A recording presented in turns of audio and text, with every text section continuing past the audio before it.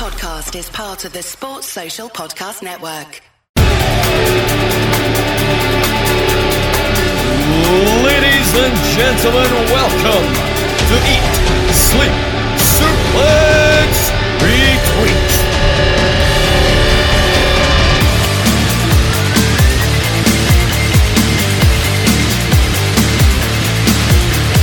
Hello everybody and welcome to the latest edition of Eat, Sleep, Suplex, Retweet. I'm your host this week, I'm Stephen Wilson, and we will be providing you with all your necessary wrestling chat and entertainment during this time of self-isolation and quarantine. Yes, we'll still be here to provide all our substandard banter, as always here at the podcast at Eat, Sleep, Suplex, Retweet. But before we get into this week's discussion, follow us on all of our forms of social media. It's Facebook, Twitter, Instagram at Suplex Retweet.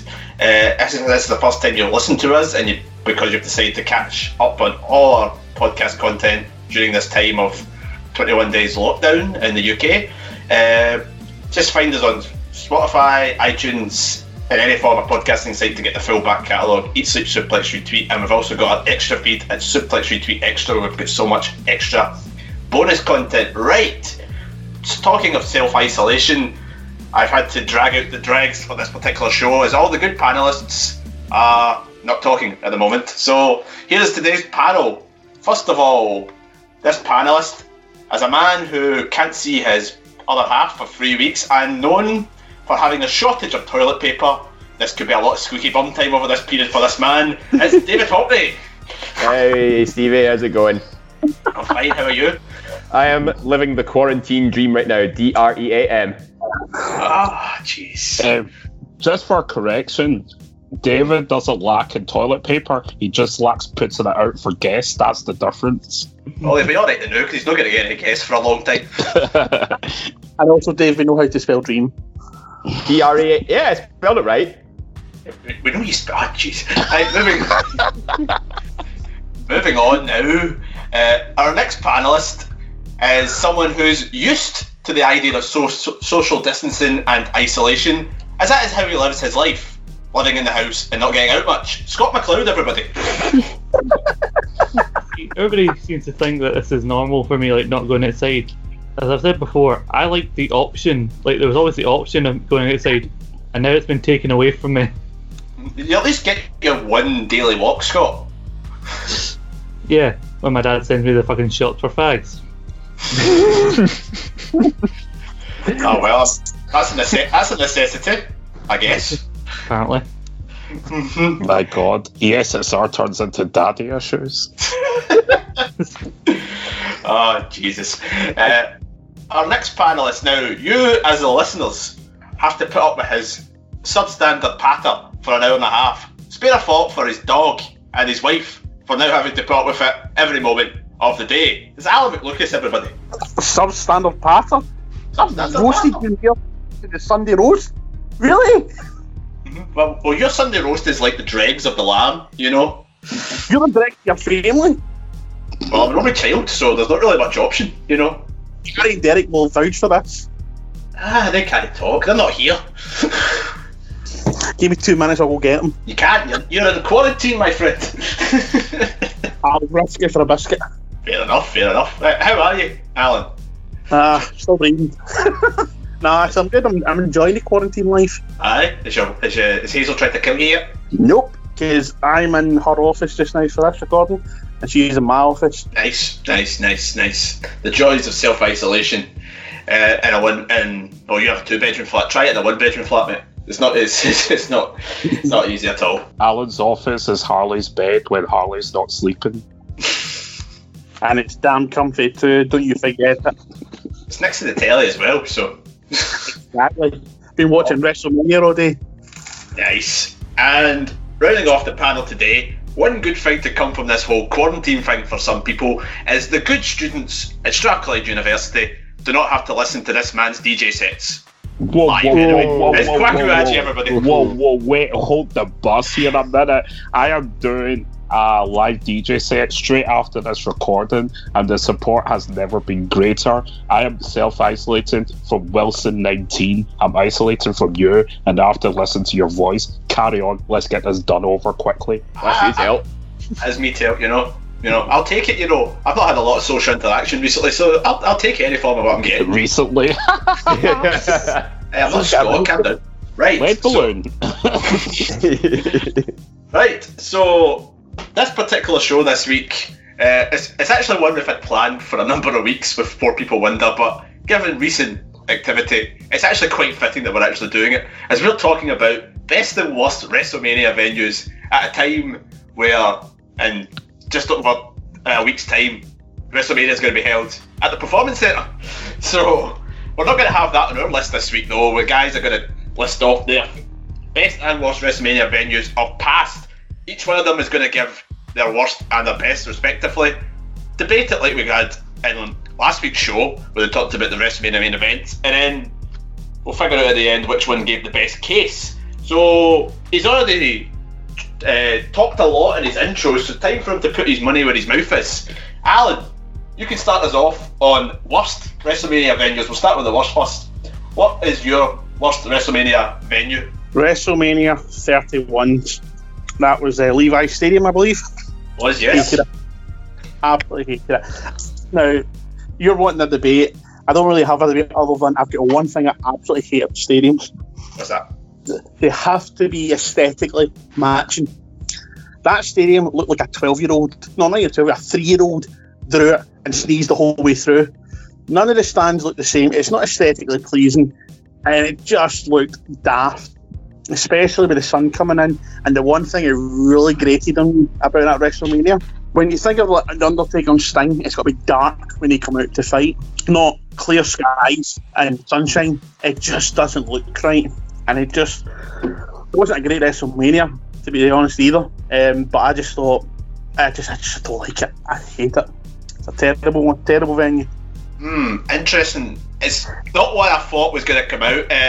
Dave, I'll go to you, and first of all on this one, what do you make of Alan's remarks? Would you agree with that one, that it's a bad venue, or are you going to go the opposite side for this one? See, I actually agree with him on the fact that I think because it's obviously set in Santa Clara, and given the timing that it's always sunny at that time of year, I think it did dampen the aesthetic of, Sting and The Undertaker, and also Bray Wyatt as well. It kind of hampered their entrances a bit because they suit it best when they're in like complete darkness. So I think location-wise, it didn't really help.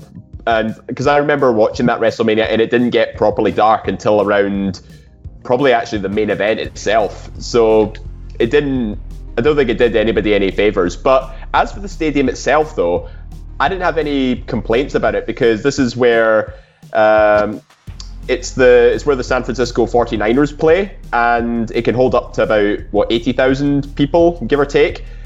It actually looked quite refreshing as well, because I'm always quite a fan of these open top stadiums. It gives that sort of big sporting feel to a WrestleMania. So I wouldn't say Levi's is the worst in terms of being a stadium in itself. I think it's just, given the location, the weather, and the time of day it was getting filmed, that's kind of what sort of hampered it a bit. Yeah, Alan, you mentioned The Undertaker. It's the thing that always stood out to me when I watched it. Am I right in saying that Undertaker actually went on second from last in his match with Bray Wyatt? That's right. And I think it was starting to get dark, but it wasn't dark enough for either of them, to be honest. Like, when Bray Wyatt came out in that character, I always think about WrestleMania 30, where the lights go out and it's just everyone's phones acting like a candlelight, and the reaction that you used to get, and it just was, I've never been a fan of Bray Wyatt or any of his characters.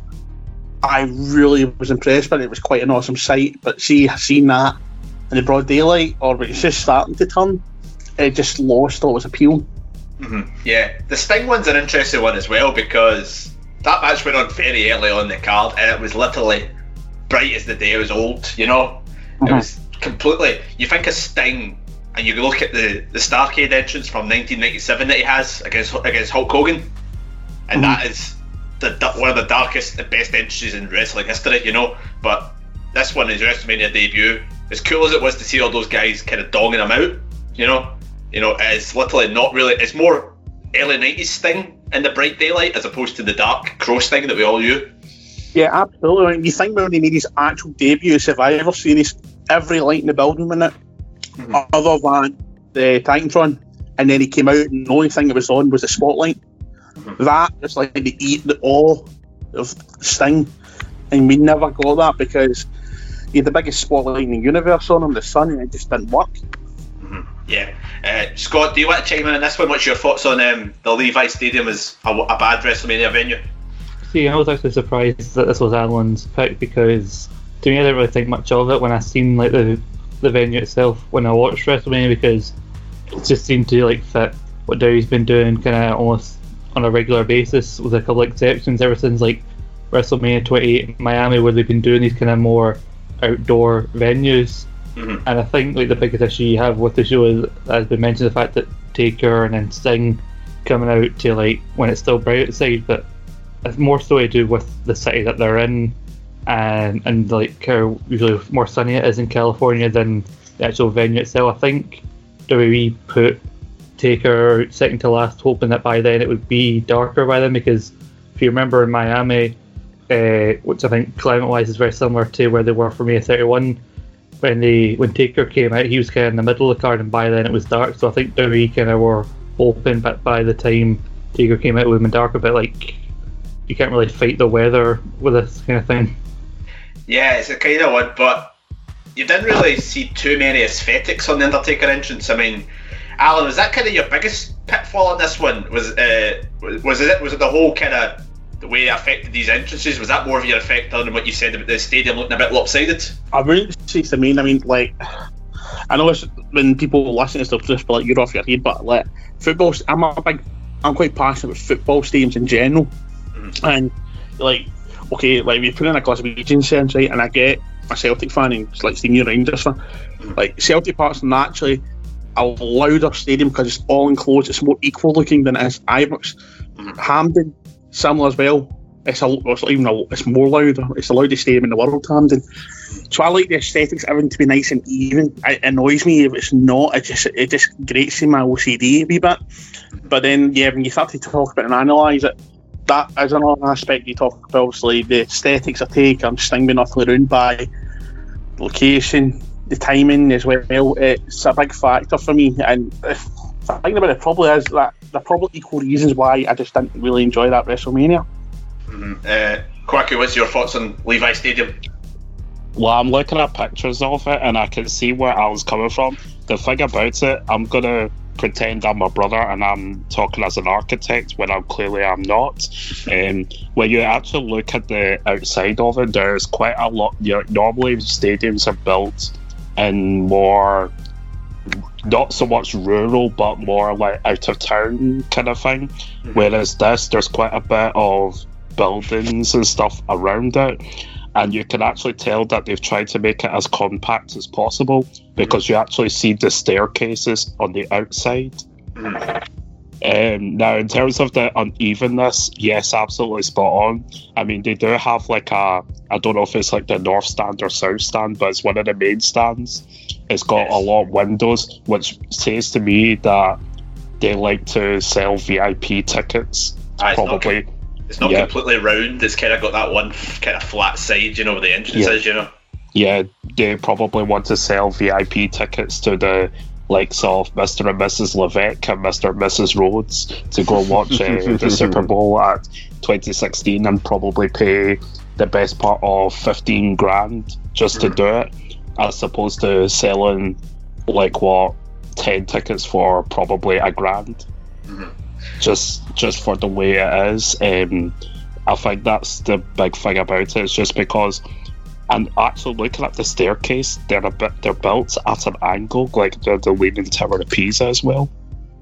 Yeah, Alan, I'm not gonna lie, when I first set out for these selections, it wasn't a stadium I actually was going to think of, because I quite like the outdoor stadiums, but the more you talk about the aesthetics of it, it makes a bit of sense why it's not compared the same to the other big outdoor stadiums that we've seen over the last decade or so.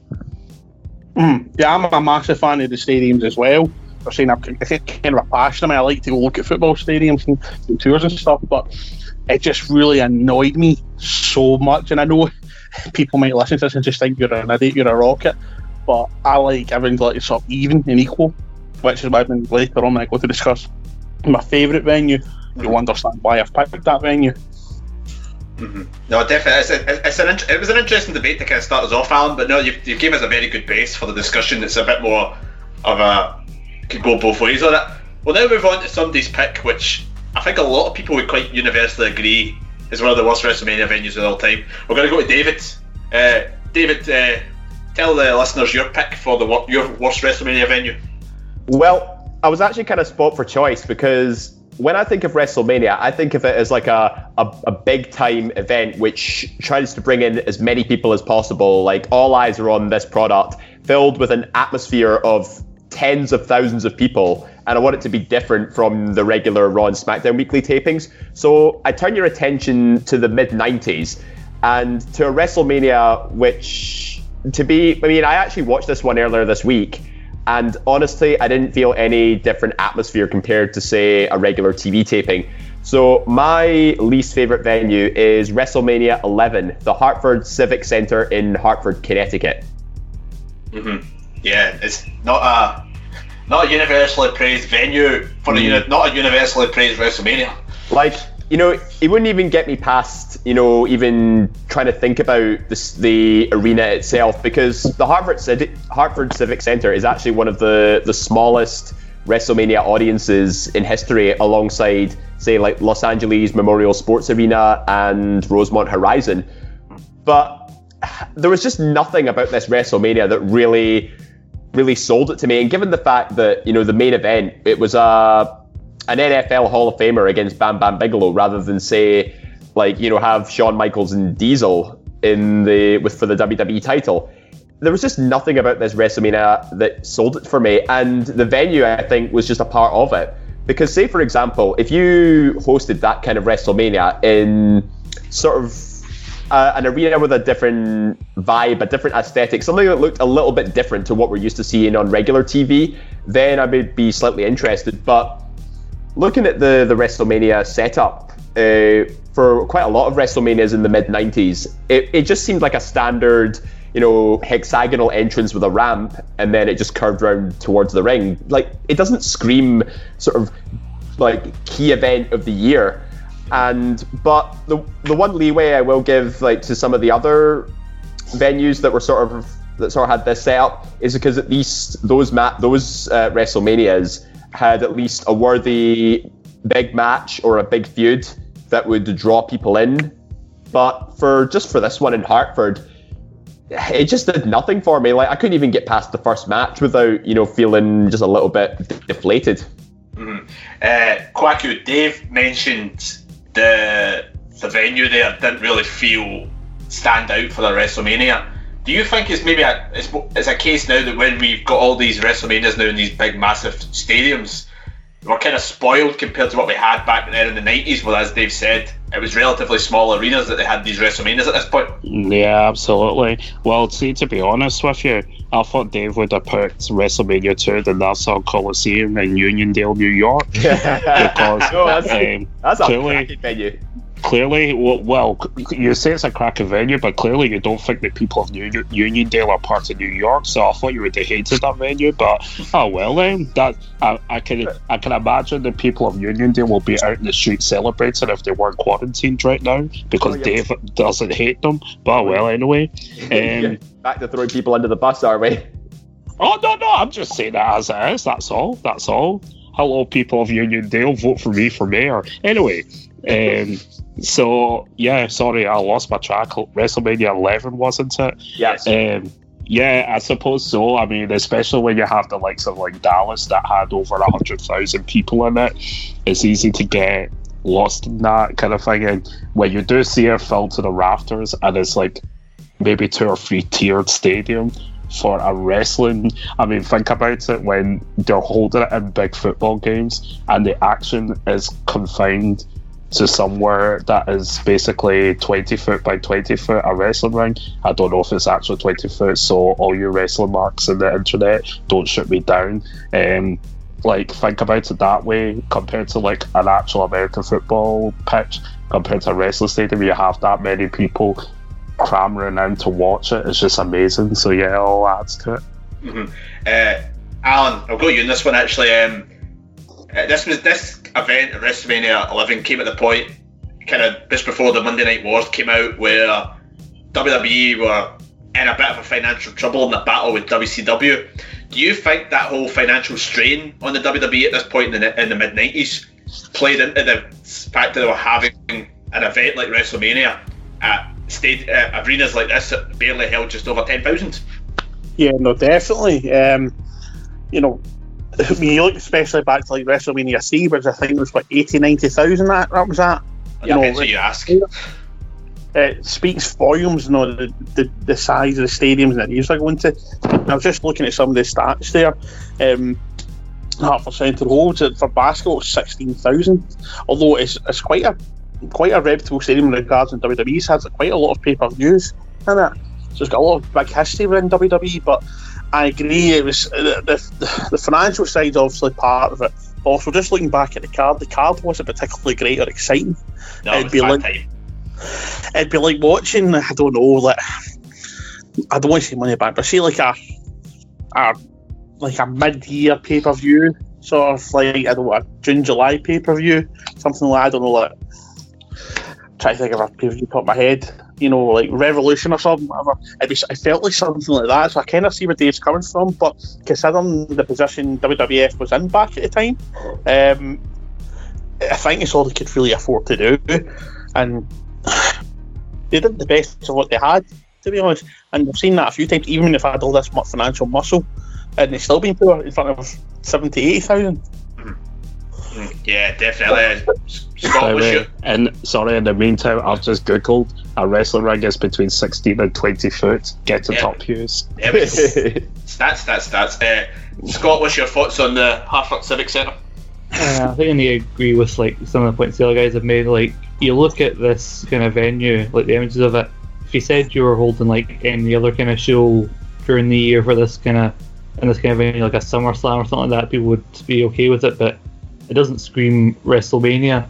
But when I was looking back at trying to make like picks for this show, I tried to think about the time period where these particular WrestleManias were happening, and given that this is happening in Hartford, Connecticut, which is not too far from their headquarters, I think, given also 95 is famously like financially one of WWE's like worst years, I think this was more of a convenience thing. It was a local kind of venue from the like main headquarters, so they didn't have to spend too much like transporting all the equipment over to the venue.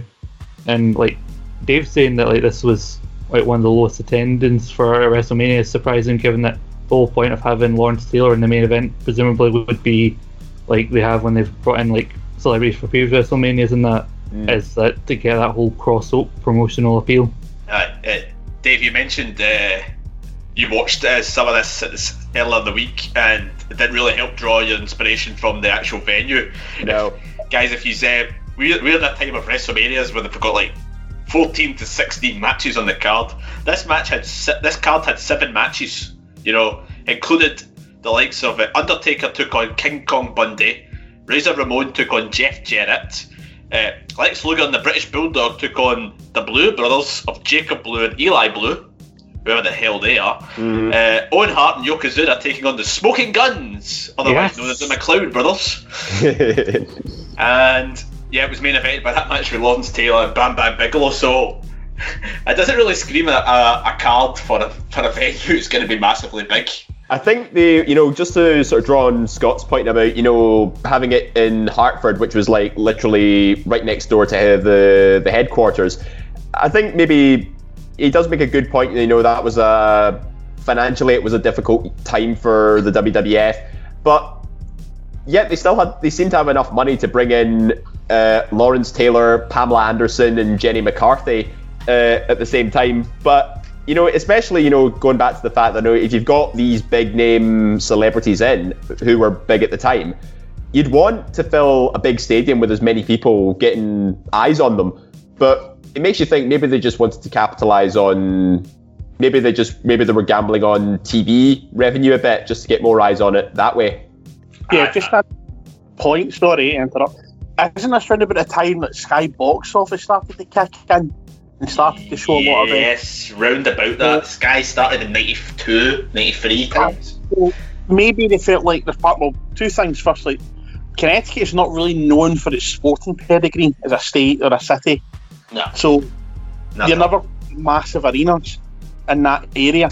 But also, was probably back then, it's kind of like the boom of the streaming service just now that we get, really. So Disney Plus just released yesterday, with Netflix and so forth. The market for that was probably so hot that they felt like they didn't have to potentially try and blow it all out in a 70,000 seater stadium and play it safe and have 12,000 there or whatever it was. Yeah, potentially, but it is a venue that not many wrestling fans look back on.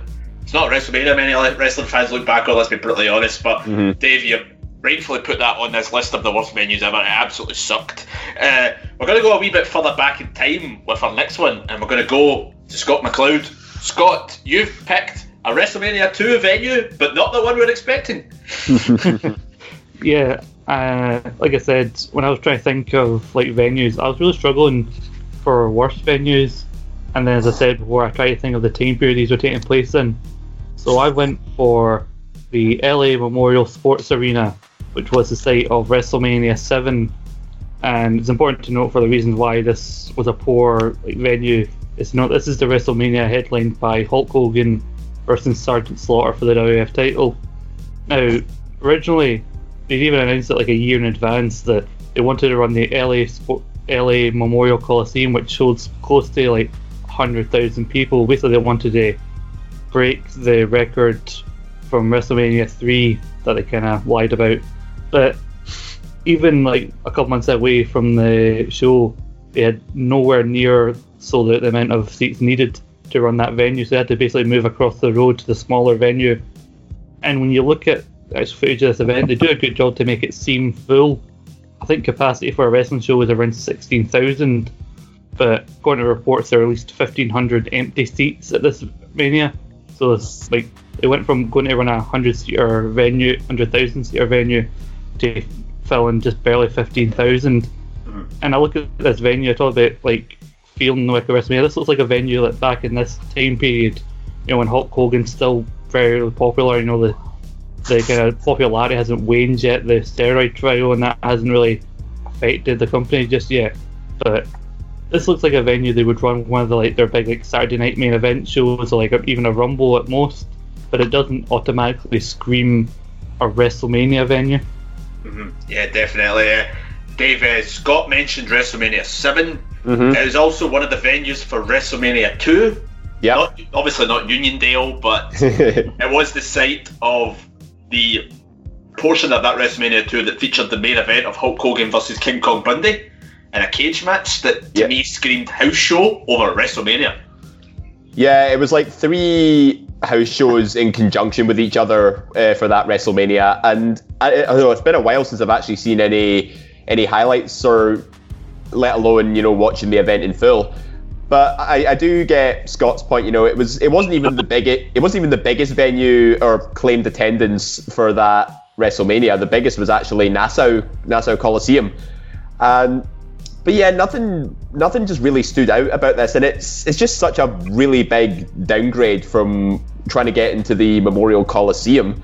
And isn't it true that the WWF at the time actually had to come up with some convoluted excuse just to hide the fact that their ticket sales were doing so badly? Yeah, the excuse was they moved it for security reasons due to the Sergeant Slaughter gimmick. And this was during the Gulf War. Yeah, he was essentially the Iraqi sympathizer at this point in time. He was main eventing the show against Hulk Hogan, and this was the reason that they wanted to have a more secure venue for Mr. Slaughter. So that's why they moved it from the Memorial Coliseum, held substantially more, to moving it to the smaller stadium. Alan, I'll go to you. What's your thoughts on this venue, the LA Memorial Arena?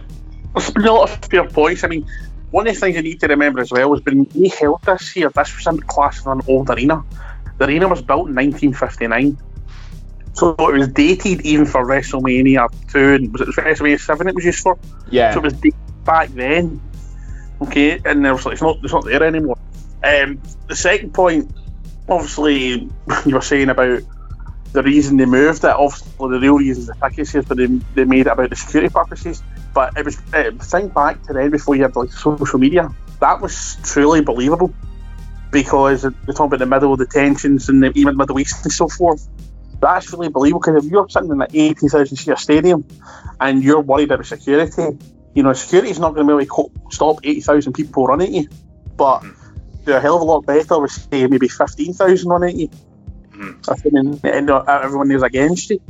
But I agree with the guys, it wasn't a great venue, but to be fair, it kind of set the precedent for a lot of WrestleManias being in similar sized venues like WrestleMania 11, so it kind of set the tone for how WrestleMania was going to be back in the day and right through to the mid-90s. And plus, one last point, I don't mean to keep going on, think of bands like Bon Jovi, Guns N' Roses, U2, the biggest bands in the world. They weren't playing stadiums, they were playing arenas, or they were playing bars or small venues. We only held about 2,000 or 3,000. So for something like this, for WrestleMania to go there, and even though it was 1,500 tickets short of a sellout, that's still a mighty good pool, especially for 1987. Kwaku, Alan brought up that point there about this setting the precedent for WrestleMania's past, or WrestleMania's that followed it, sorry. But if you look at the WrestleMania that happened after it, in the Hosier Dome, held 62,000 for a card that had the double main event of Randy Savage versus Ric Flair and Hulk Hogan versus Psycho Sid. Do you think this was more just a point that WWE just kind of mucked up their booking for this card and it was reflected in the ticket sales? Well, probably, because if you again look at straight after it, at WrestleMania 3, it goes to 93,000, but then it goes back down to 18,000 for WrestleMania 4. So yeah, it just, but looking at it, when you look at the final matches of those ones, so like WrestleMania 3 was Hulk Hogan versus Andre the Giant in the Silver Dome, which is why he kept on getting confused over the Superdome. I mean, it's easy to be that forgetful 30 years on, but anyway. And then when you look at, well, I don't know how big Sid Justice was at the time. Was he big? No, it wasn't. The big match. The big match on that card was the Flair Savage one, which went on in the middle of the card. There we go. Sorry, I'll rely on Gary and Derek for my retro WWE. WrestleMania 8, the match that everybody wanted them to book was Hogan versus Flair, but instead they kind of put the two separate matches together. They put Hogan with Sid and they put Savage with Flair. Okay. So it wasn't quite the sell. Scott, obviously, this is obviously your pick, but obviously there's all the potential reasons for it. But apparently, according to Bruce Pritchard, even before they made this change because of the gimmick, they only sold 11,000 tickets. So it couldn't have just been that they changed it, Yeah, I mean, like I said, Hogan was still like fairly popular. I think this kind of golden era, as it's talked about, was starting to kind of wane. And I think the fact that they started moving into smaller venues like this is kind of a sign of it. And to talk about the Mania 7 for a second, Dave said that I think only 7 matches were on Mania 11. 7 matches, yeah. Yeah, well, I think the people who were at WrestleMania 7 would have killed for that, because including a dark match, there were 15 matches on this show. And they were short as well, very short. That was the thing at WrestleManias that time. There were a lot of really, really short matches. Yeah, the longest actually was Ultimate Warrior Randy Savage, and that lasted just shy of 21 minutes. Yeah, and 50 minutes of it was Randy Savage hitting a million elbow drops off the top rope. Yeah. WrestleMania back then was between 2.5 hours, roughly, maybe about 2 to 2.5 hours. Yeah, they weren't long pay-per-views, no. That's why they could get away with shorter cards. Now, the longer cards are kind of... They can put the longer match... They can do longer matches with the longer cards now, the way they book it. So, but, no, I think this is a bad venue. And it's one that we forget about in this podcast, because obviously we talk a lot about Uniondale when we talk about WrestleMania 2. Yeah. But no, it's a fine pick, Scott, for your worst venue. Very, very good. Kwaku, I'll now move on to you. Round off our worst WrestleMania venues with your pick. The Bells Hill Town Hall. No, I'm only joking. That's terrible, for sure. No, I am going to go to WrestleMania 22 for the Allstate Arena. Now, normally Allstate Arena is Allstate Arena. It's amazing venue, it's amazing crowd and everything and whatever have you and stuff. But I'm sorry, it just lacked ambition. Fair play. They had so I'm going to start from WrestleMania 19. They went to the Safeco Field in Seattle, Washington, 54,000. They then went on to Madison Square Garden, which is Madison Square Garden. I can forgive that because it's MSG, 20,000.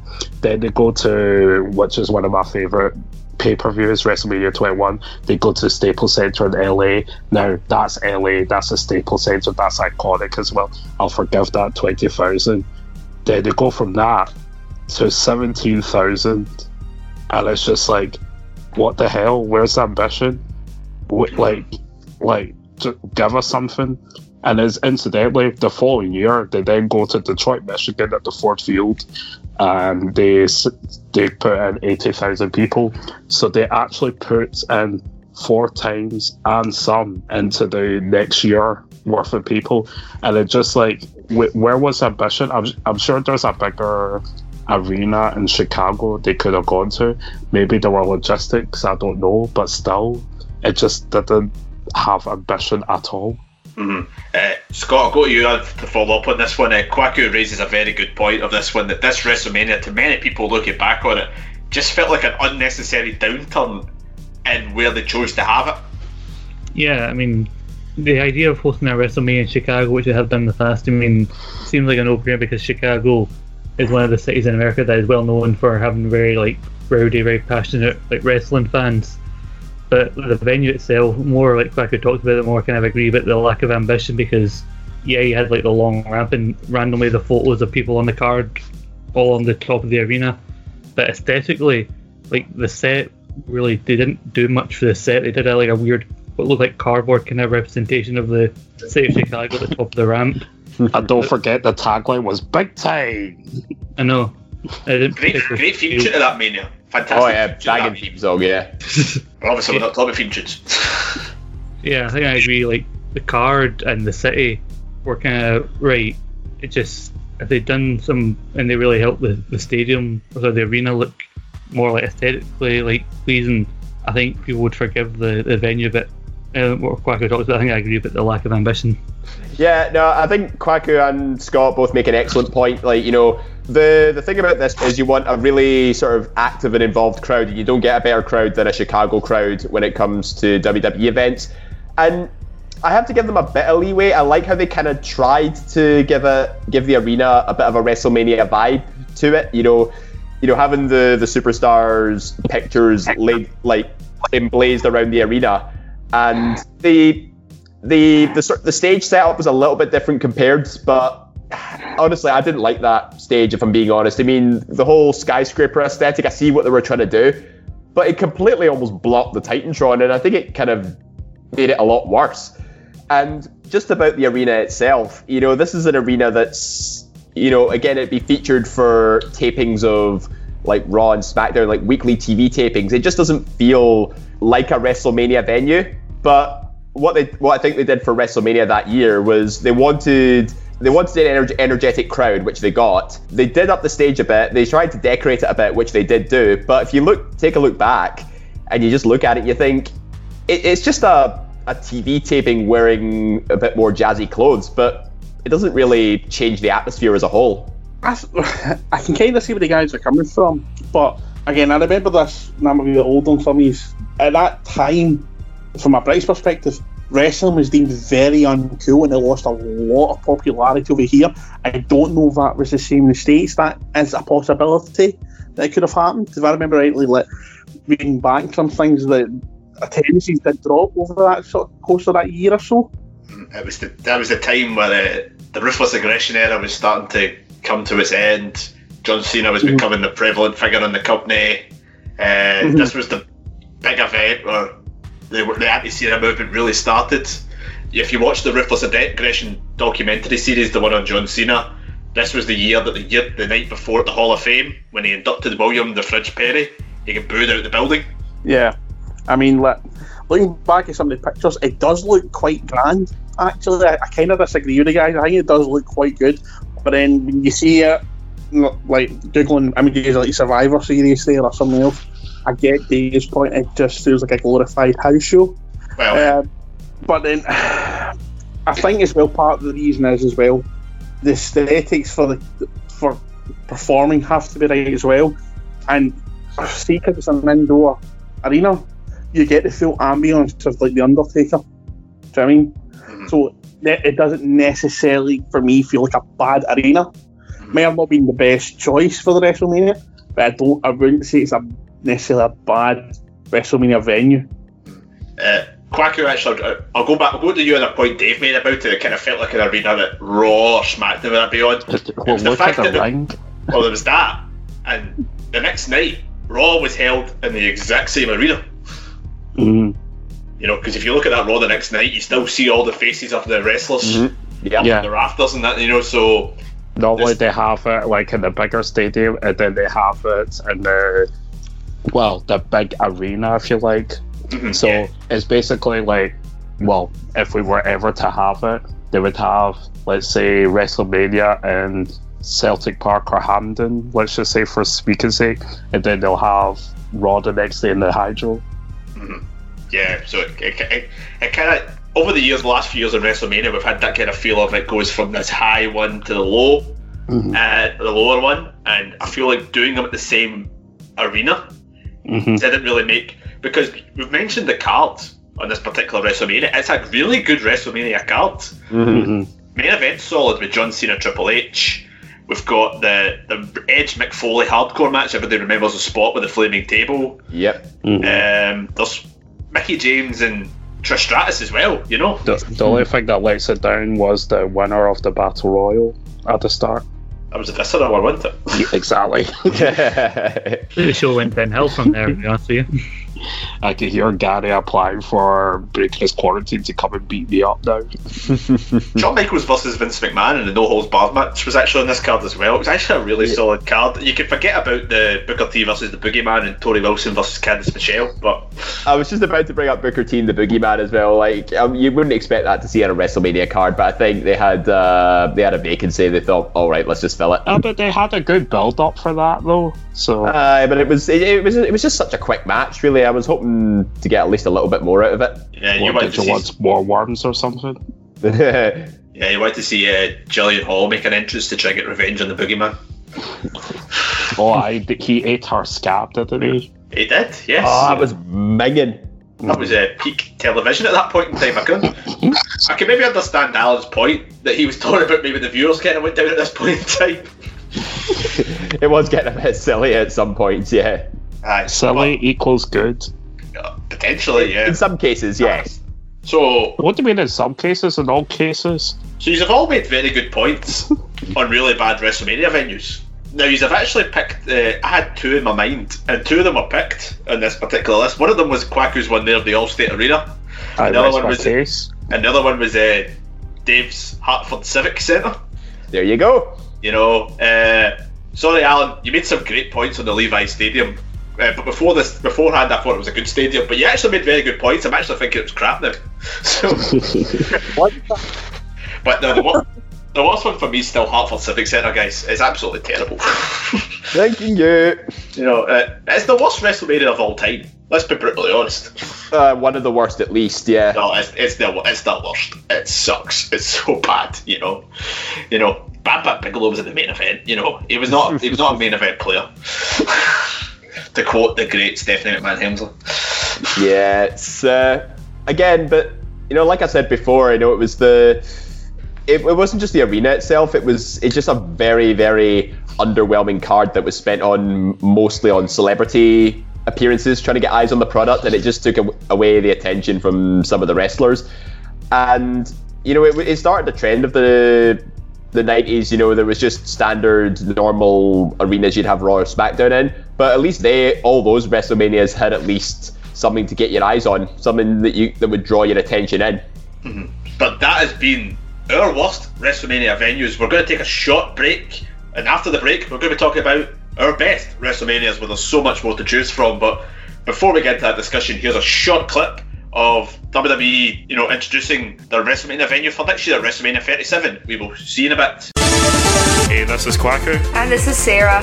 Just a quick message to remind you that you should subscribe to our extra feed on Suplex Retweet Extra. Yeah, come and join us over at Albica Graps, where we will be breaking down all Scottish wrestling and also giving our Bravehearts of each month. Yes, for that and much more, make sure you're subscribed to Suplex Retweet Extra. Los Angeles, the entertainment capital of the world, the city of champions, Hollywood, you name it. It is the perfect partner for WrestleMania. You love to see it, don't you? Lots of construction. That's how I like it. Working and building things. Building things is what I do. Building a division, building a new bright future for the WWE. We're actually in my new hometown. I live in Los Angeles, so to be able to be here and host WrestleMania 37 and have a new goal of main eventing that year, it's pretty cool. It's incredible to welcome WWE to its new home for WrestleMania here at SoFi Stadium in Hollywood Park. Usually in a stadium this big, these seats go out. As you can see, they're right up on you as if this is like a civic center or like a basketball arena. So the noise that's going to be created here is going to be sheltered so much better than a regular stadium that releases the noise out and up. It's cool, isn't it? For the WWE Universe, Los Angeles is such an important part of our history, our heritage. So much of what WWE fans have experienced over decades was born here in LA. Every single person is a part of this, and that's what WWE is all about. We're a community. That's why we actually call our fan base the WWE Universe, because we're all in this together, whether you're an employee, a superstar, a fan, a business partner, or otherwise. When you think about the fact that WrestleMania 1 was in front of a capacity crowd of nearly 20,000 people at Madison Square Garden, and that my parents mortgaged everything that they owned to make it happen. You think about the fact that it's evolved from one night to a whole week's worth of events. It's remarkable. It's, I'm so proud. What do you think that is? That's going to be the Jumbotron, and it's going to go up, and it's inside and outside. It's crazy. Cities around the United States see WrestleMania as not only an enormous sports and entertainment event, but also, too, an enormous economic development proposition. What you guys have done with us has been truly unbelievable, and the fact that we have hosted as much as we have hosted with you guys, it's an honor for all of us. People ask me, what about WWE at Staples Center? We have four major tenants that play there: the Los Angeles Kings, Los Angeles Lakers, the Los Angeles Clippers, and the Los Angeles Sparks. I tell people that WWE is actually our fifth tenant. So it's a tremendous partnership. It's a tremendous relationship we have with John Sabor and Stephanie and the rest of the McMahon family. We're very excited that they've selected Staples Center to actually host 4 events for our WrestleMania 37 in 2021. We'll see you in 2021. Yes, sir. If I can somehow work my magic, I'll be going into this stadium, WrestleMania 37, as the Universal Champion, defending, and hopefully and still. It's like a little bit of a metaphor, isn't it? Right? We're standing here at the foundation. We're building something nice. We're building something big. We're building something new. It's kind of what I do, isn't it? LA is perfect for WWE. LA is the perfect home for WrestleMania. Hello folks, I'm Nathan Fisher. And I'm Chris Murray. Join us on the Monday Night Rewind as we look back on every head-to-head episode of WWF Raw and WCW Nitro. Find us on the brand new Suplex Retweet Extra feed, available on all good podcasting sites.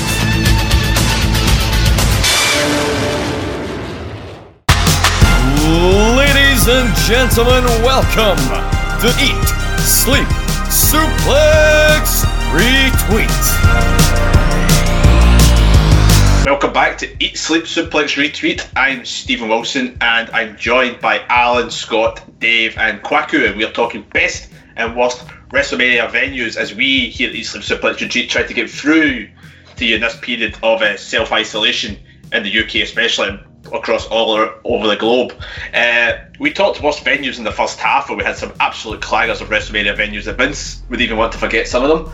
Now we're going to go into the best ones, and I think there's a lot more choice going on here in the second half. I'm going to go to Scott McLeod to start the discussion here. Scott, what's your favourite WrestleMania venue? Well, I mentioned WrestleMania 7 is my worst, and for my best we go 10 years later. This has to be the best venue because it was the site of arguably the best WrestleMania, and that is the Reliant Astrodome in Houston, Texas, the site of WrestleMania X7. Now, for me, looking at other WrestleManias from like the Attitude Era from like 14, 15 and 16, like obviously the product is the hottest it's ever been, but the venues don't really scream like the company being at the height of its like power, because the venues just seem like regular like venues that go for any other show. But this is like the return to them properly doing stadium shows again. It's like 67,000 people. Within the month leading up to this, both WCW and ECW had went out of business. So now basically they basically crammed as many people as they could in here for the peak of the Attitude Era, and basically everybody coming to celebrate what was now the last big company standing in the WWE. Yeah. Alan, many wrestling fans out there will say WrestleMania 17, best WrestleMania of all time. A lot of that's down to the card, but do you think, as Scott said, that the venue here at the Astrodome helped make it even better than what it was with the card itself? Yeah, I mean, it is arguably one of the best. I mean, it's crap because The Rock lost, but I mean, it is arguably one of the best. No, absolutely. I mean, we could just concentrate on the Rock match just for a moment. Rock and Austin turns heel, right? If you go to a 15, 20,000 seat stadium, yeah, you're going to generate heat, but think of the heat you're generating, you're multiplying up 3 times.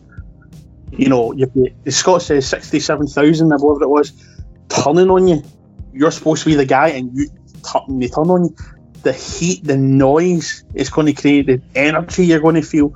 I think this is the WrestleMania that turned WrestleMania into the big thing where it had to be in massive stadiums. For me, the only time WrestleMania can't be in a stadium is when it's one of the zeros. It's 10 or 20 or 30. It should be, for me, always go back to Madison Square Garden.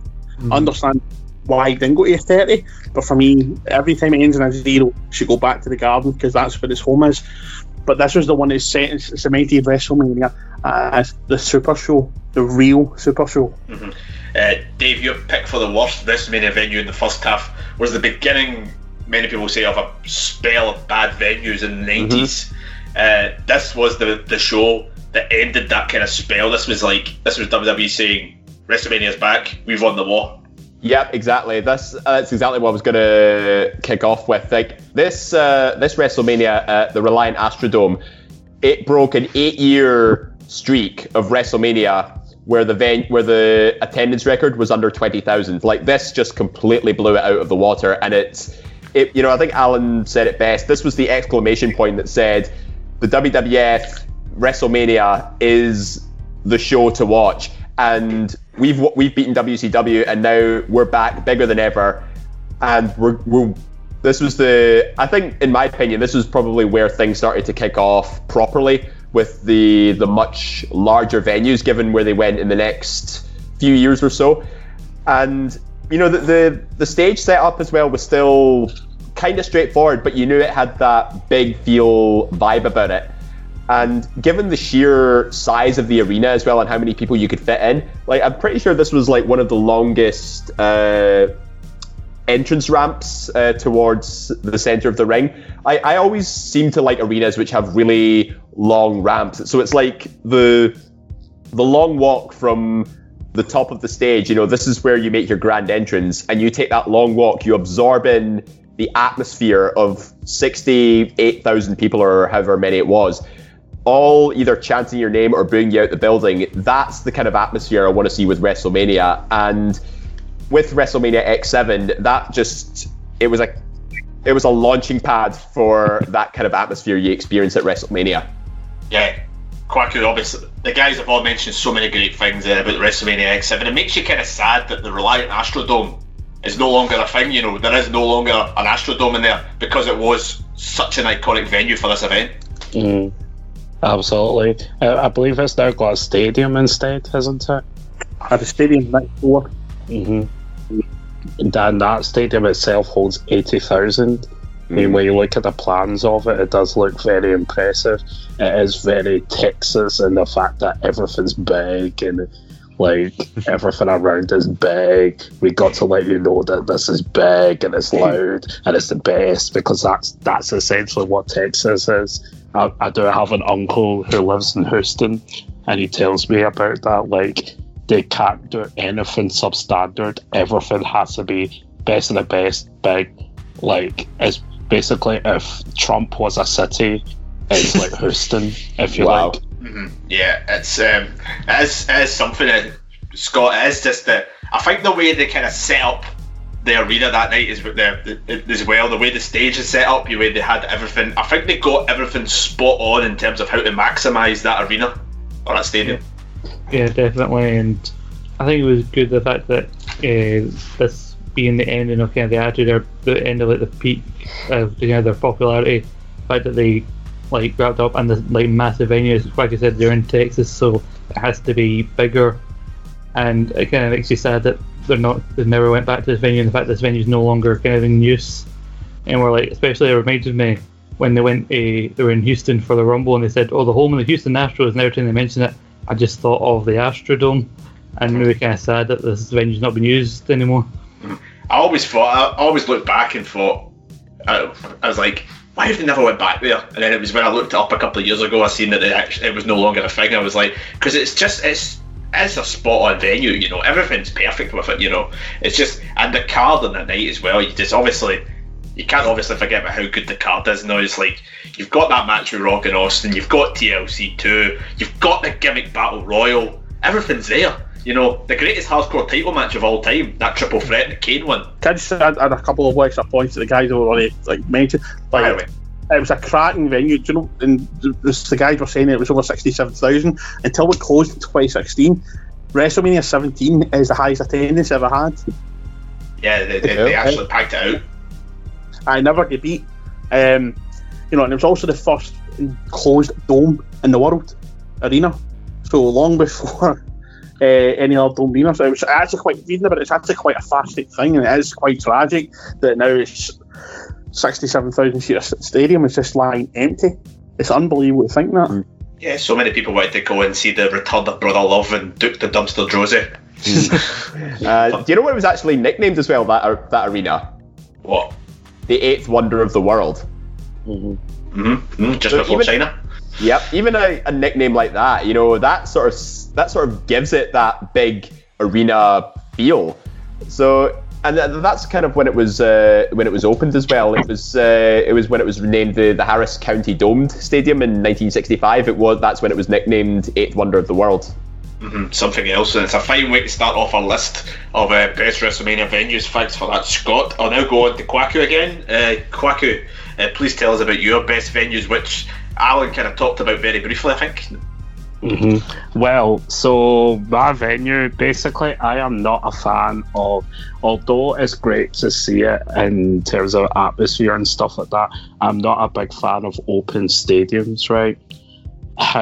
Mainly because, see, like, this goes back to the show I hosted, and it's all about greatest entrances and stuff like that. Sometimes I just think it gets a bit awkward when they're walking like 2 miles to get to the ring, or when John Cena looks like he's doing a marathon to get to the ring instead of just doing a short dab sprint, if you know what I mean. So with that said, I like a bit of both worlds, and I've picked the Mercedes Superdome, or if you're slightly older and can't remember too much, the Silverdome.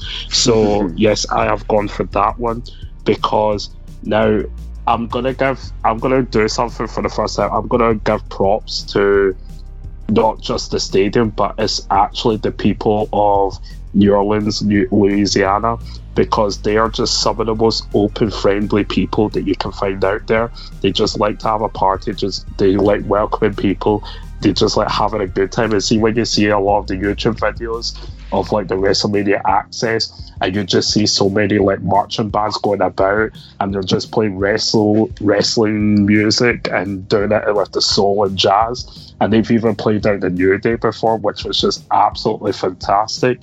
And you just can't help but love those people. And don't forget, those are people that have had huge tragedies with like Hurricane Katrina, and yet they got very little support from the government at the time, and yet they still put on. And it's that thing of when you've lost something, and you just make sure that people kind of have a smile on their face after. You make sure people are never sad, and that's the thing that I love about New Orleans. And I've always said to myself, if they go back to New Orleans, that's one of the cities I would love to go to a Mania at. Not even like New York or LA or anything. For me, it's New Orleans. And you just look at the dome itself, the things it's hosted some iconic boxing matches, like Sugar Ray is held how many? 1, 2, 3, 4, 5, 6, 7, 8 Super Bowls. All right. 8 Super Bowls over the years. And some of the people it's hosted, I mean, and it's held Christina Milian, Kanye West, I was going to say Robin Thicke, but anyway, 5 Seconds of Summer, DJ Khaled, Camila Cabello, Charlie XCX, Snow Patrol, so many, DJ Khaled. David's probably never heard of him. I know who he is, yeah. They've also had the Rolling Stones, Ed Sheeran, Beyonce, Guns N' Roses, you name them, they've been there. Yes. Oh, no, I'll just kick back and let Dave do this, Dave. You're right. It's a great venue, and obviously the New Orleans feel, you know, let the good times roll and all that type of stuff. The piece de resistance, the staging. WrestleMania 34 had the best staging. Fight me if you want, I don't care. It's the best looking. It was just amazing. The lasers, the lights, the everything, the proper pyro, the CGI effects they had and stuff. It just looked amazing with that New Orleans typical Mardi Gras mask. It was just the best. Yeah, Dave, I'll go to you now on this. Do you agree with a lot with what Kwaku said about the venue of Mania 30 and Mania 34? Yeah, absolutely. Like, I was actually in New Orleans literally the week after WrestleMania 34. And what kind of idiot would do that? I was on a road trip, give me peace. But a week after it, when you're a big wrestling fan. I know, right? I was in one of those organised trips and I actually met a couple of people who actually went to Mania the week prior. But yeah, just to echo what Kwaku said, like, the whole vibe around New Orleans as a whole is a party lifestyle, but it also has that laid back feel about it. You know, it's, you know, obviously letting the good times roll and everything. And with the Mercedes-Benz Superdome, they could be so diverse and practical with how they set up their WrestleMania sort of like staging and stuff. And you know what Kwaku mentioned, the Mardi Gras mask set up for Mania 34, that was very, very unique for where the city was hosting. And they was sort of getting into that theme of, you know, tying the WrestleMania theme with the city they're hosting in. And with New Orleans, you know, the creativity just lit up the entire place. And having an arena as prestigious as the Superdome to do that, and having a capacity that could like outdo like Reliance Stadium, the University of Phoenix Stadium, it just added to what was already a really great party atmosphere. Yeah, Scott, I think this the Mercedes-Benz Superdome is very similar to the venue you picked in the Astrodome with that kind of closed door. The atmosphere feels very similar to me. Yeah, I really enjoy getting venues with kind of like the dome kind of thing. And I remember when they announced that they were going to do Orleans for Mania 30, I was kind of disappointed because like before they'd went to like Madison Square Garden when it was a Mania with it ending as 0, and so I was kind of sad that they weren't going back to MSG.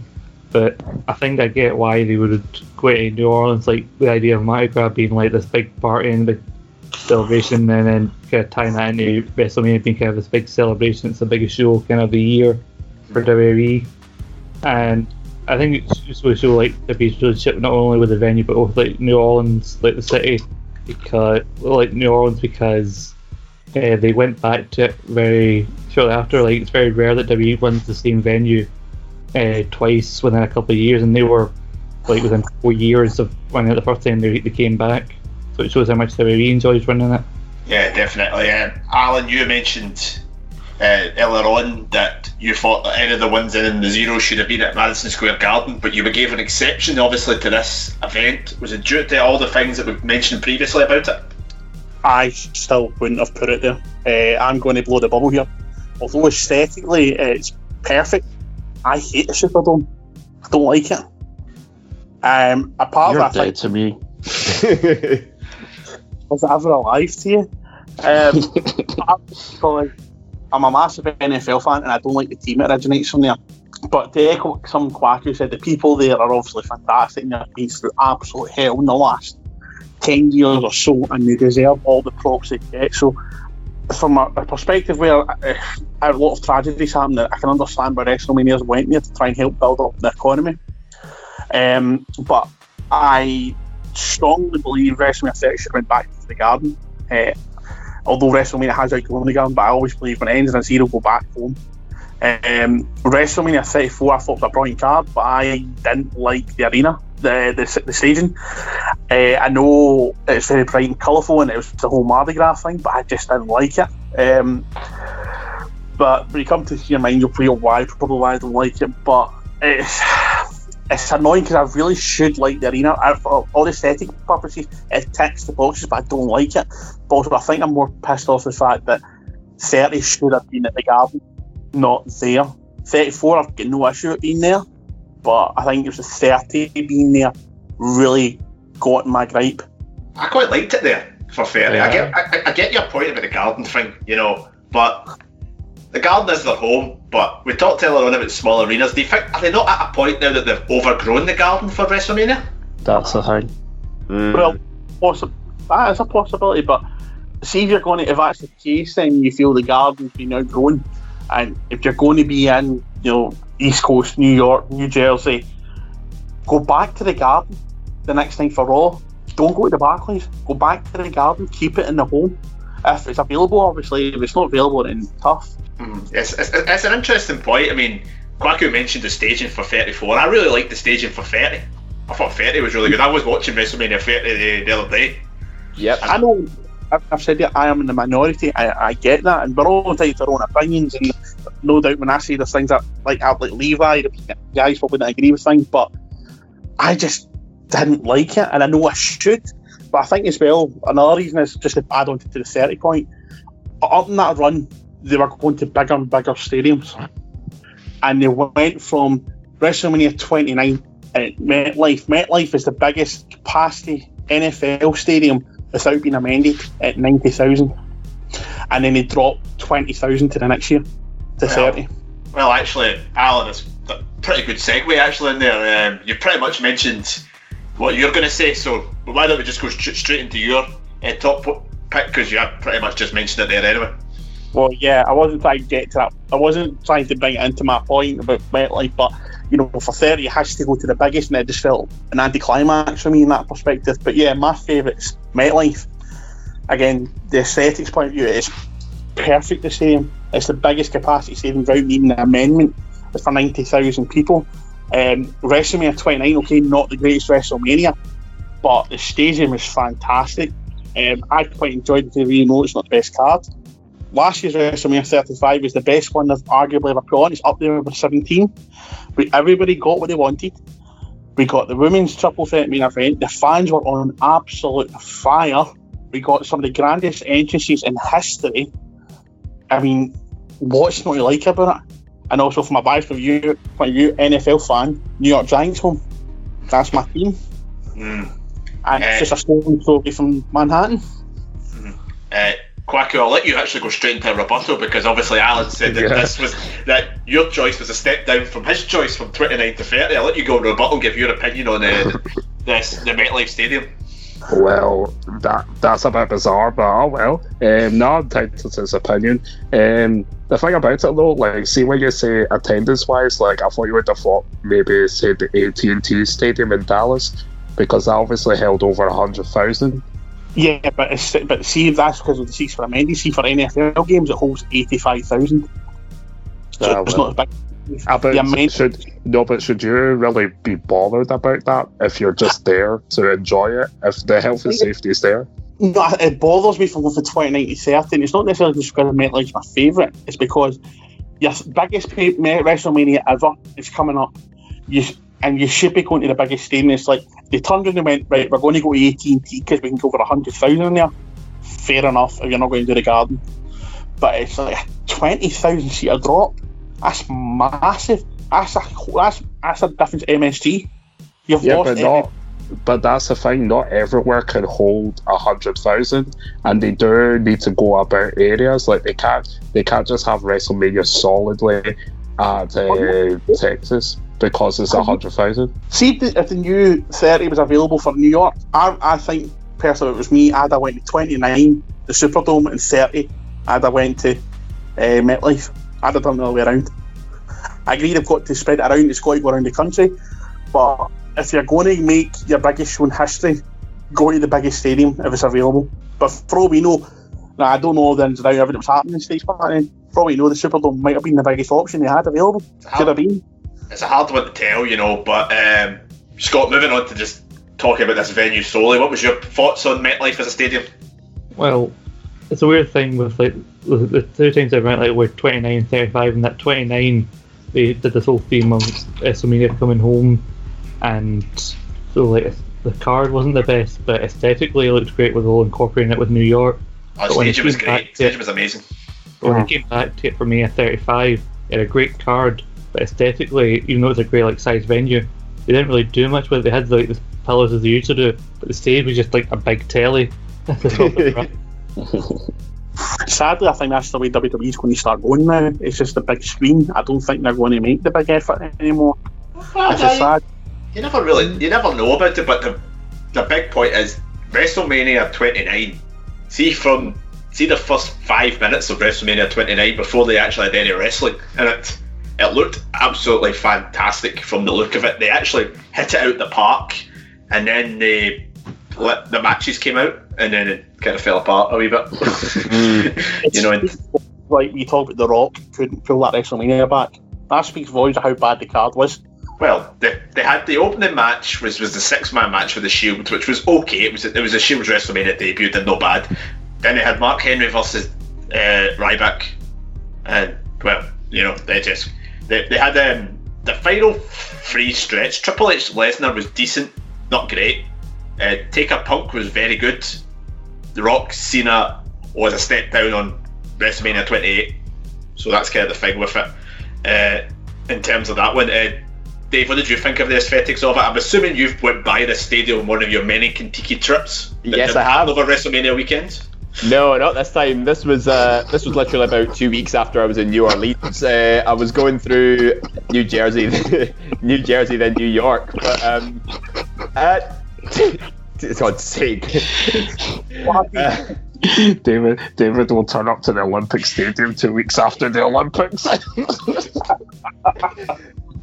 Right, but yeah, with regards to the MetLife itself, I actually really liked it. Especially for what they did for WrestleMania 29. What they lacked in quite a really sort of gripping card, they actually made up for with the staging and the setup.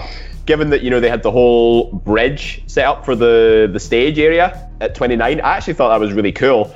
Although I do think the Statue of Liberty on the roof above the ring was a little bit much.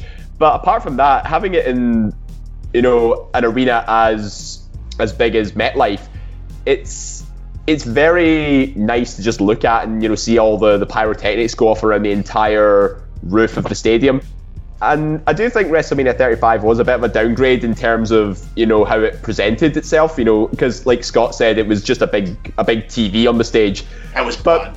Yeah. The card was cracking, but it was bland. Yeah, and when you see, whenever they go to Saudi Arabia now, whenever they do Crown Jewel, they've got that whole crown-shaped screen and stuff. I mean, that adds a little bit more personality to it. So especially when they just followed 34, which has the best staging of them all. Fight me if you want. It's a good stage, I'll give you that. But yeah, MetLife is. I have no complaints about MetLife, and I can see why they went back a few years later for Mania 35, because not only does it hold like 80,000 plus people, but and that creates an atmosphere in itself. But I think once they add, as long as they add like a good card to it and something that's not too over the top, it actually does really well as a Mania stadium. It was a grand stage for the grandest moment of all time. For Fandango. Oh, Fandango's debut as well. When he beat Chris Jericho. And we wonder why Chris Jericho's wrestling in AEW right now. Bear in mind, that was years before, the whole US title fiasco with Kevin Owens. Yeah, but I'm sure this played into the thinking. Let's not lie. Maybe, yeah. Alan, if I had to pick, would you agree with the guys that are saying that the 29 staging was so much better and it really did set the stage? Absolutely. 29, I think, is probably... I'll argue with Quacky on this. I know, probably, as I said, I'm probably in the minority, but I think 29 is the best looking stage setup they've ever had at WrestleMania. It's really good. It's really good. So is 34, but they're both really good stages. I'm sitting the fence here, but I thought they were both great. It's like Quacky said, his team for WrestleMania would be New Orleans. Mine's would be New York. My biggest fear about going to New York is I won't come back, because I fall in love with the place. I won't get back in the plane. I want to stay. And New York's my idea of heaven. So for me, it ticks everything for me. I've got one word for you: Trump. He's in Washington, mate. Oh, he's as good as in New York, though. It's interesting that none of you have picked the Trump Plaza. Oh, God. He's sitting there he's Scottish. We're screwed either way. Jeez, but no, Alan, I actually think this is a very good pick. I actually think it's a very good stadium.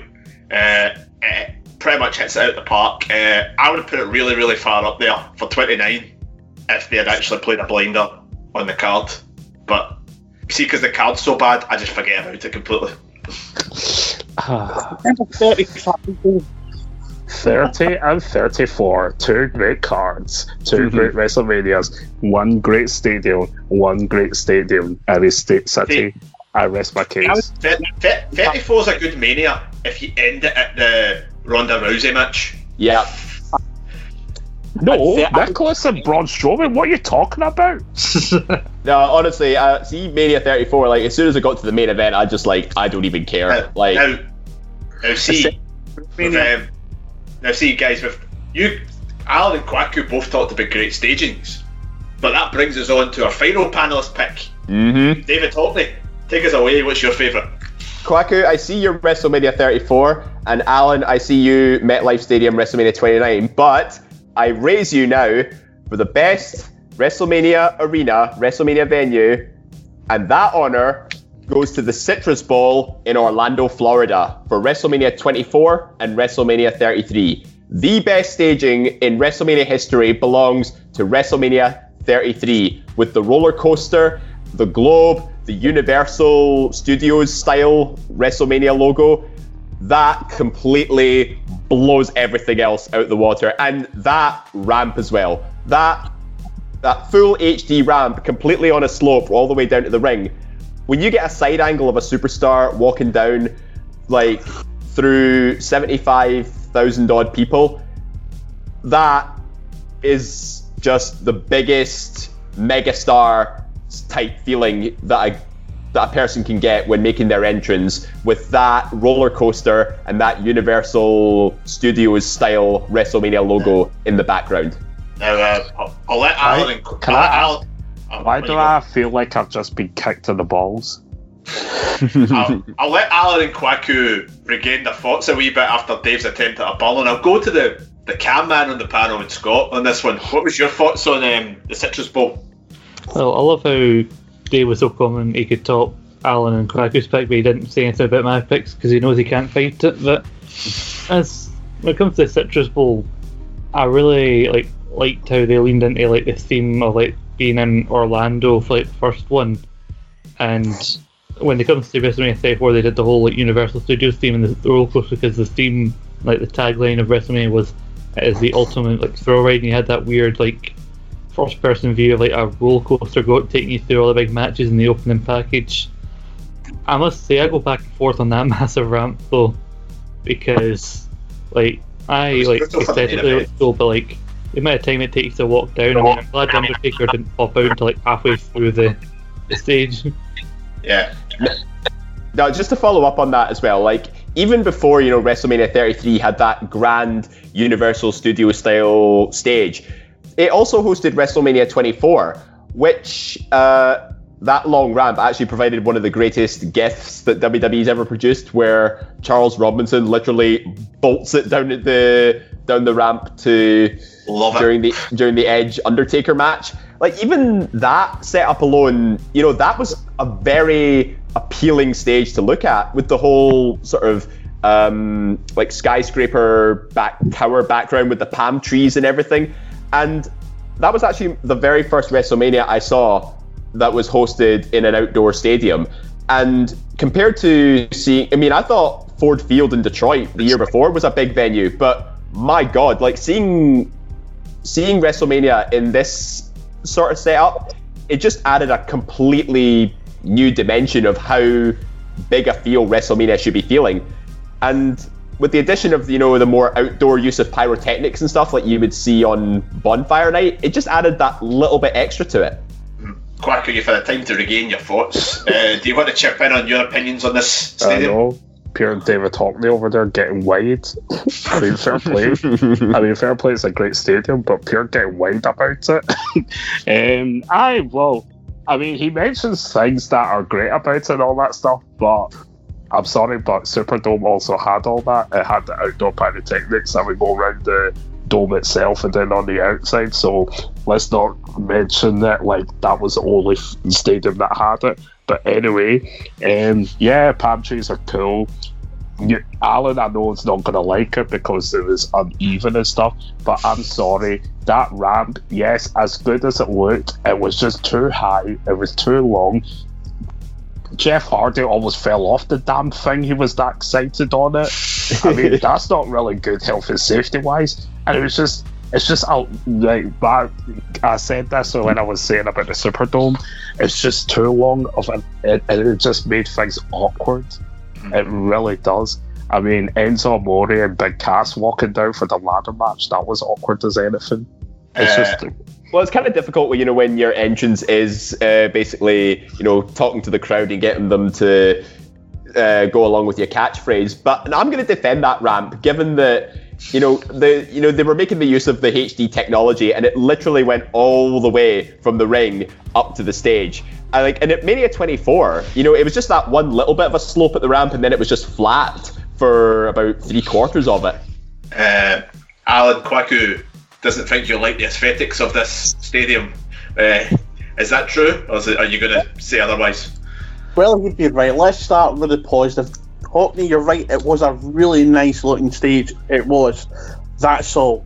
Let's get to the bare knuckles. It's a horrible, horrible stadium. It's now no longer called that. It's called the Camping World Stadium.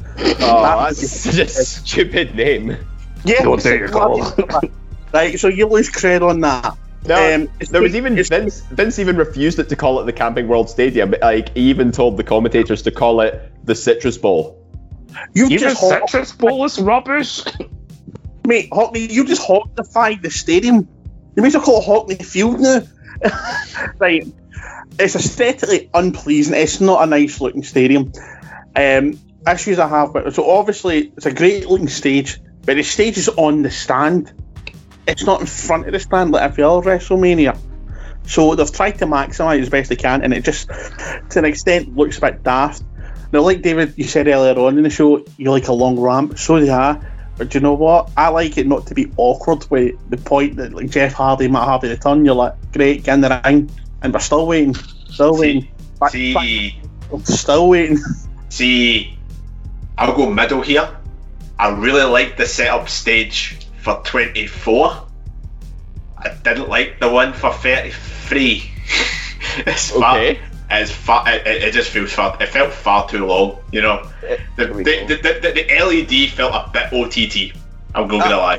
Oh, maybe it wasn't just like the ramp itself. I think it was actually to do with the cameras and the production of it. Because when you see them walking down the ramp in a sort of sideways fashion, and you've got literally about a good chunk of the audience looking towards them. They look like megastars with that setup. But the thing about it, you've all got to maybe agree on this one. See, in terms of the stadium itself, it felt great for every single big moments that they had from the two shows. You had, like him or not, Floyd Mayweather's entrance for his match felt absolutely big. Ric Flair's entrance for his retirement match, absolutely massive. And what we've talked about, despite him nearly falling off the stage, the Hardy Boys return, all perfect in the acoustics of that arena. And I'm sure we could get some eyewitnesses to back me up on that statement in the form of Gary and Lucy, who were at WrestleMania 33 when this was going on. I can reveal that this was what Gary picked for his best stadium, venue, but I think he actually admitted he was slightly biased because he was there. Well, I mean, your whole perception changes when you're there. The only thing I would change about that setup for Mania 33 was the ring on top of the roof. I think WrestleMania 24 is where it just had that sort of. Wait a minute. See, at the start, you got on your big daddy shoes on, and you said, I'm going to raise you to this and that, and now you're saying you're going to change something. Make up your mind. I'm just trying to make an argumentative point here. You know, I never said my argument was perfect, so I'm just trying to look at it from both angles. Oh, it's so easy to trigger them. This is. I'm not triggering. I actually agree with you. I think it's only fair that I put in an argumentative point of view here. You're still going to have a virtual scrap after this. Virtual?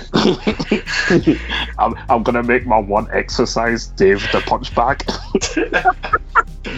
Oh, you can't reach me because I'm self-isolating at the minute. So are we all in agreement that the thing that swings us either way on this arena is the ramp? Because Dave likes the ramp for 33. I like that ramp, yeah. But I think the rest of us don't like the ramp for 33. No. I love the roller coaster bit. The roller coaster bit was cracking. And the Universal Studios style logo. Yeah, that was cracking. But the ramp is, especially for Undertaker's match, where it felt like he took about half the card to get down. But it's a good venue. Let's not get me wrong, guys. You have all put some great points across for best WrestleMania venues. Now, I actually had a list of kind of 4 that I couldn't really narrow it down to. However, only one of you guys' ones was on my list, so I'm going to quickly talk about the other ones that I picked off, and you can tell me if they're good or if they suck. Safeco Field for WrestleMania 19. That was decent. Yeah. I thought it looked really good especially towards I liked it for the main event and the kind of way that the way that the ramp kind of turns. Yeah, that was really cool. It was like something a little bit different. I liked Sun Life Stadium for Mania 28. Yes, it was okay. Oh, it felt so open. I really thought it was cracking. Yeah, forget the card and just think of how the stadium looked. It looked great. Yes, I suppose so. Yeah, I think I don't know. I've kind of a mixed bag with it. I thought it was good. I thought it looked cracking when I looked back at it again. The other one which we can't not mention that Alan's mentioned various times throughout the show, Madison Square Garden. You can't not talk about Madison Square Garden for best Mania venues. Like the history alone of Madison Square Garden is what makes it so special, and the number of big events that they've held there, like WrestleMania included. I mean, you just can't take away the prestige of it, of hosting like a big time sporting event in the world's most famous arena. What would you guys say is the best one at Madison Square Garden? 1, 10 or 20? For me, 20 for the Undertaker's return. I say 20 for Taker's return. Yeah, 20 for the Undertaker. It was a bit differently set up as well compared to any other Madison Square Garden event they really did. Yeah, I'd seen before then. I think it helps that technology had advanced incredibly since obviously the first WrestleMania, so they had a bit more to work with.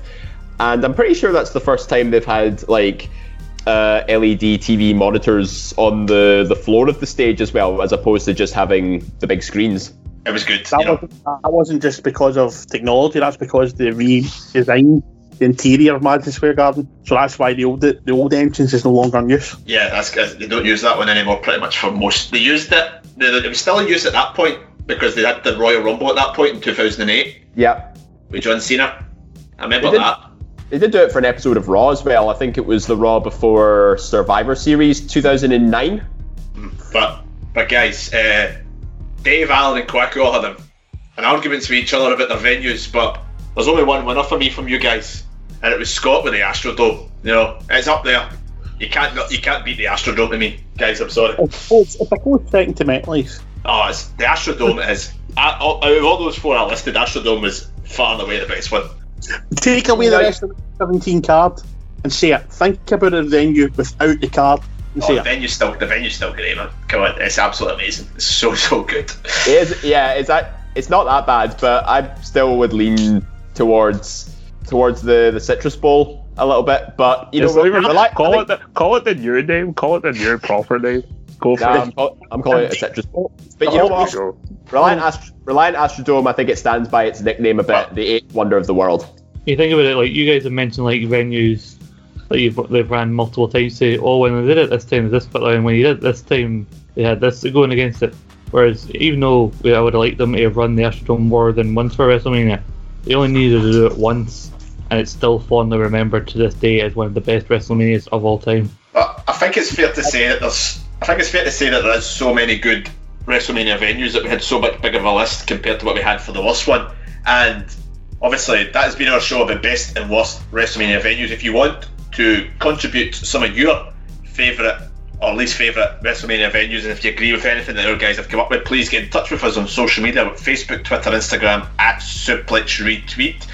If you are obviously, we all are in self-isolation at the moment at this current time, so please stay indoors and please listen to Eat, Sleep, Suplex, Retweet. Enjoy our back catalogue while you're trying to keep yourself occupied and not going absolutely insane with cabin fever.